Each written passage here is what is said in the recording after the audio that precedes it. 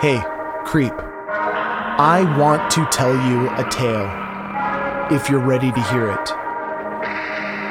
It may not be pleasant. It may not end the way you want it to. But this story is gripping, and as fascinating as it is, shockingly horrifying. Are you ready? My name's Cole, and you're listening to Tales. A trend that has more or less fallen out of fashion, and probably for the best, is the naming of serial killers, as if they were some sort of macabre and evil twisted superhero.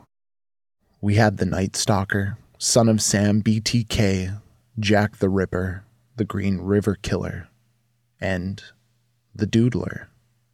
Yes, you heard me right, creeps. The Doodler. Haven't heard of them? Well, that's fine, because guess what? That's who we'll be talking about in this episode. Between 1974 and 1975, the streets of San Francisco were terrorized by an unknown murderer. Their victims were all white, gay men, which the aptly nicknamed Doodler found in nightclubs and diners. After meeting briefly, the Doodler would tell his intended victim that he was a cartoonist, hence the name, and he would draw a picture of them sketching their likeness in order to gain their trust. As the night carried on, the Doodler would say goodbye, leaving the man an intended victim. But the Doodler wouldn't be so far away. As soon as the intended mark was alone, he would stab them until the life had left their body. The first half of the 1970s was a weird time. It had been preceded by the 60s, which before it had been preceded by the 50s. If we live in the age of information and technology now, marked by rapid technological advances, then that 30-year era was marked by the rapid shifting of cultural norms and values. Civil rights movements burning the bra and the rise of modern feminism, the rage against Jim Crow and the fight to end segregation. It was a revolving door of policy and societal change, and almost all of it for the betterment of society. But it seemed in some regards, one or two communities had been left till last in the never-ending struggle for egalitarian economic and societal policies. Just over a year before the Doodler murders began, homosexuality was still classified as a disorder by the American Psychiatric Association. According to the famous gay Republican turned Democrat Harvey Milk, 20 to 25% of the estimated 85,000 gay men in San Francisco during this time were closeted about their sexuality, feeling that no matter how much their friends and family loved them, they wouldn't if they were to expose their true colors. I don't care what your personal beliefs are. I don't really want to know what they are either. I just want us here and now to acknowledge what a terribly desperate and lonely scenario it would be to find yourself in. But why is this important in a true crime case? Well, hold your horses, because you're going to find out. By Ocean Beach, on January 27, 1974, the body of Gerald Kavanaugh was discovered. At just 49 years old, the man lay dead, covered in what were telltale markings of a struggle or fight. His body was dotted by stab wounds, and it appeared that at some point in the struggle, desperate to survive, Gerald had either raised his hand to block a slashing blow of a knife, or had raised his hand grabbing the blade as it descended from above, leaving him with a slice in his hand. At first glance, the simplest solution would be that it was a failed robbery, but police simply had to spend a moment looking at what the evidence presented to tell that conclusion was not correct. Gerald still had money in his pockets, easily accessible to the murderer, and a watch still hung around his wrist.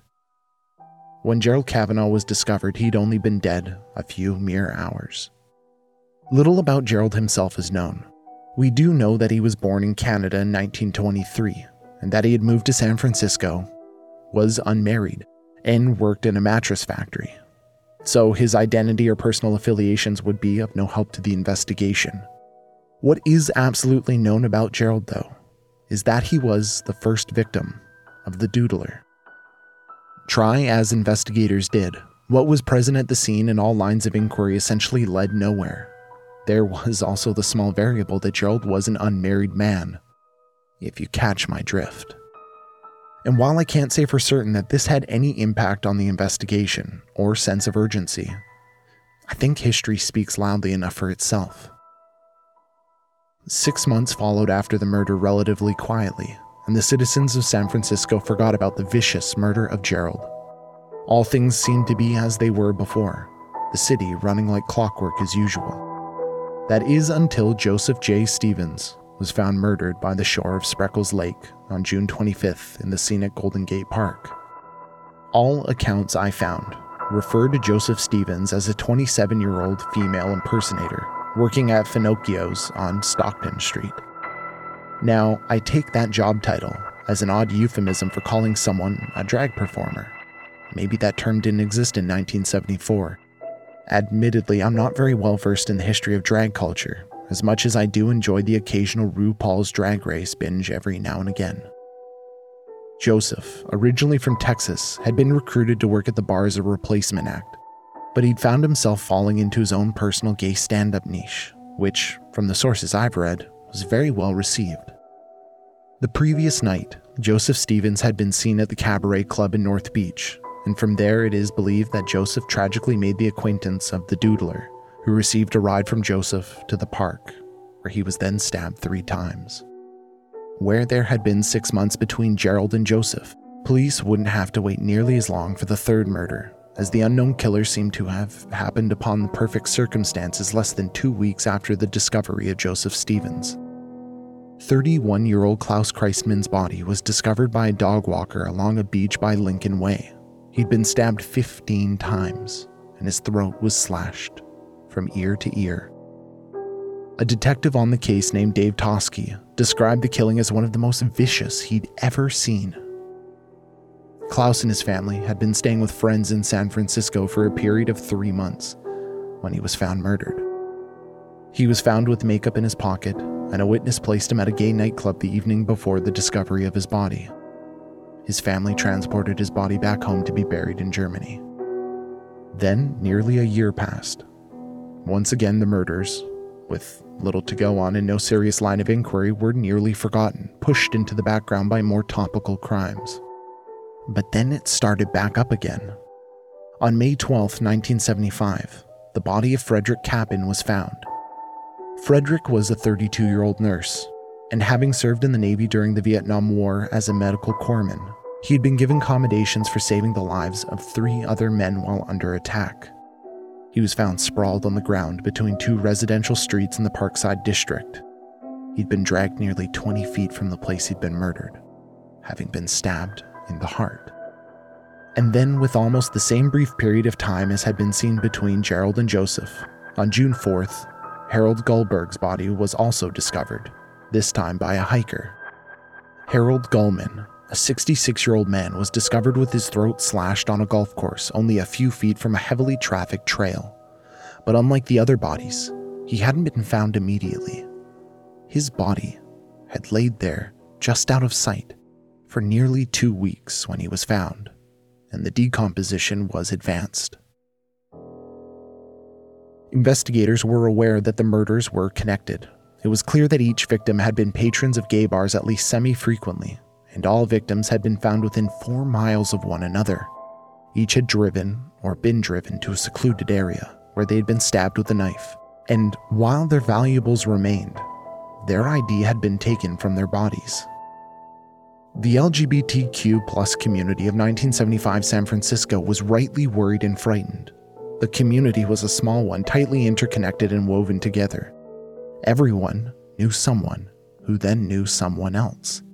And while the way I put that sounds a bit nonsensical, or of little consequence, what I'm trying to get at is that there was not a large degree of separation from any one person and the murders.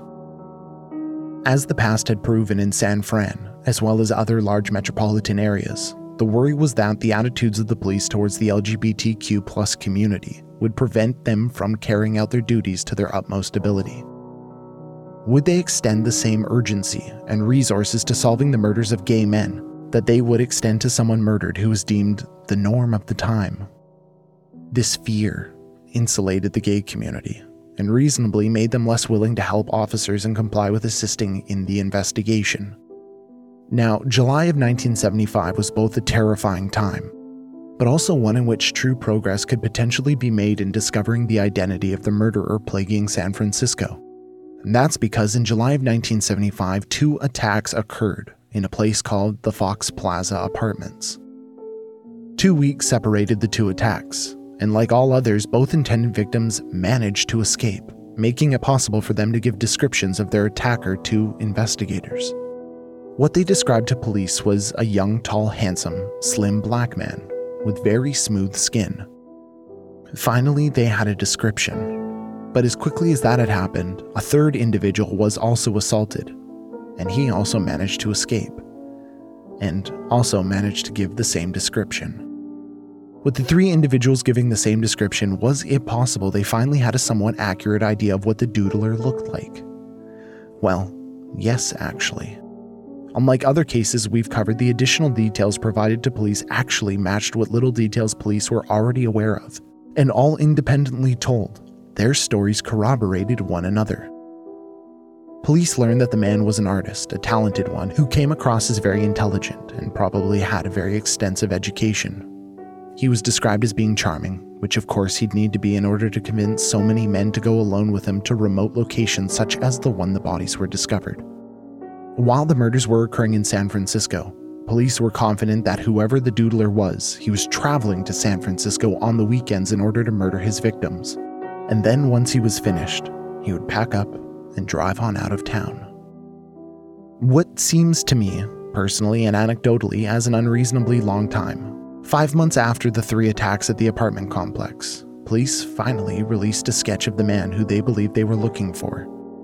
According to the accompanying description, the Doodler was between 19 and 22 years of age and roughly 6 feet tall. He was a man of a thin build and wore a Navy-style watch.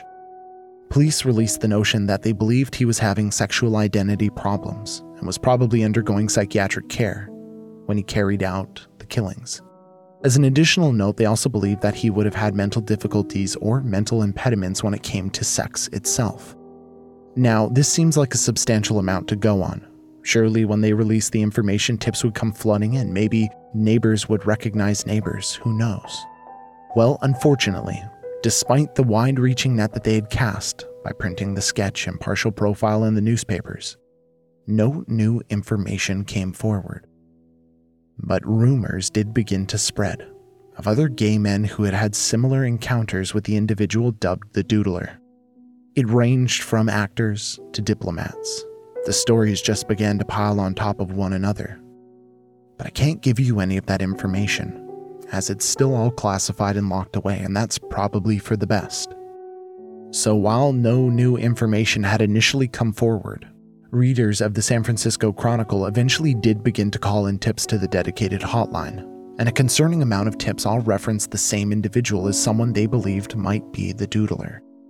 The man was an artist who matched the sketch. He'd been seen in bars offering to draw customers, and when police arrested the man, he had on his person a sketchbook and a butcher's knife. Needless to say, but I'll say it all the same, creeps, this at first seemed to be exactly what police were looking for. The unnamed individual was brought in for questioning, but denied any assaults or murders, and became so incensed at the accusation and line of questioning that he actually physically attacked one of the detectives. He was, of course, arrested for the incident, but when charges were brought against the man for the attacks and murders as well, the 3 survivors from the apartment complex would not testify against the man in court. And this is when the closeted nature of over a quarter of the gay community in San Francisco comes into play. All 3 men, all 3 victims, all of the survivors, were closeted. They weren't out to their families in fear of rejection. They weren't out to their friends in fear of ridicule. And they weren't out at their place of work in fear of discomfort with coworkers or termination. They were forced by the less than loving and forgiving remnants of the puritanical foundations of America itself. The idea that a killer go free was less harmful to these men than the idea of the death of their support systems and the death of their identity in the eyes of those they loved and cared about. Now, that statement isn't criticism against them. It's criticism against a system that at times is far too slow to change. For God's sakes, it's 2021 and we still want to impose ourselves into the private lives of others and deem who and who does not have the right to be married. So, can we blame them, creeps, for wanting to stay closeted in 1975? No, I don't think we can at all, as unfortunate as it may be. As a result, the man in question was let go, and his name was never released. The search to this day is ongoing as a result. In 2018, police released an aged-up version of the sketch, but once again no credible leads were generated.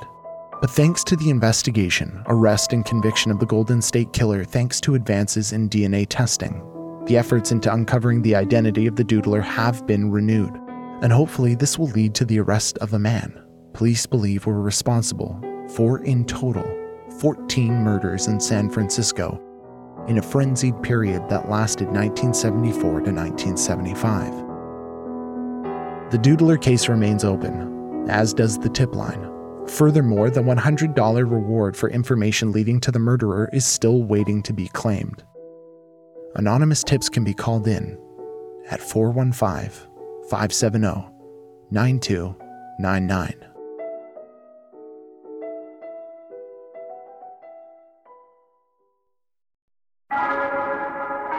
So, creeps, that brings us to the end of our tale.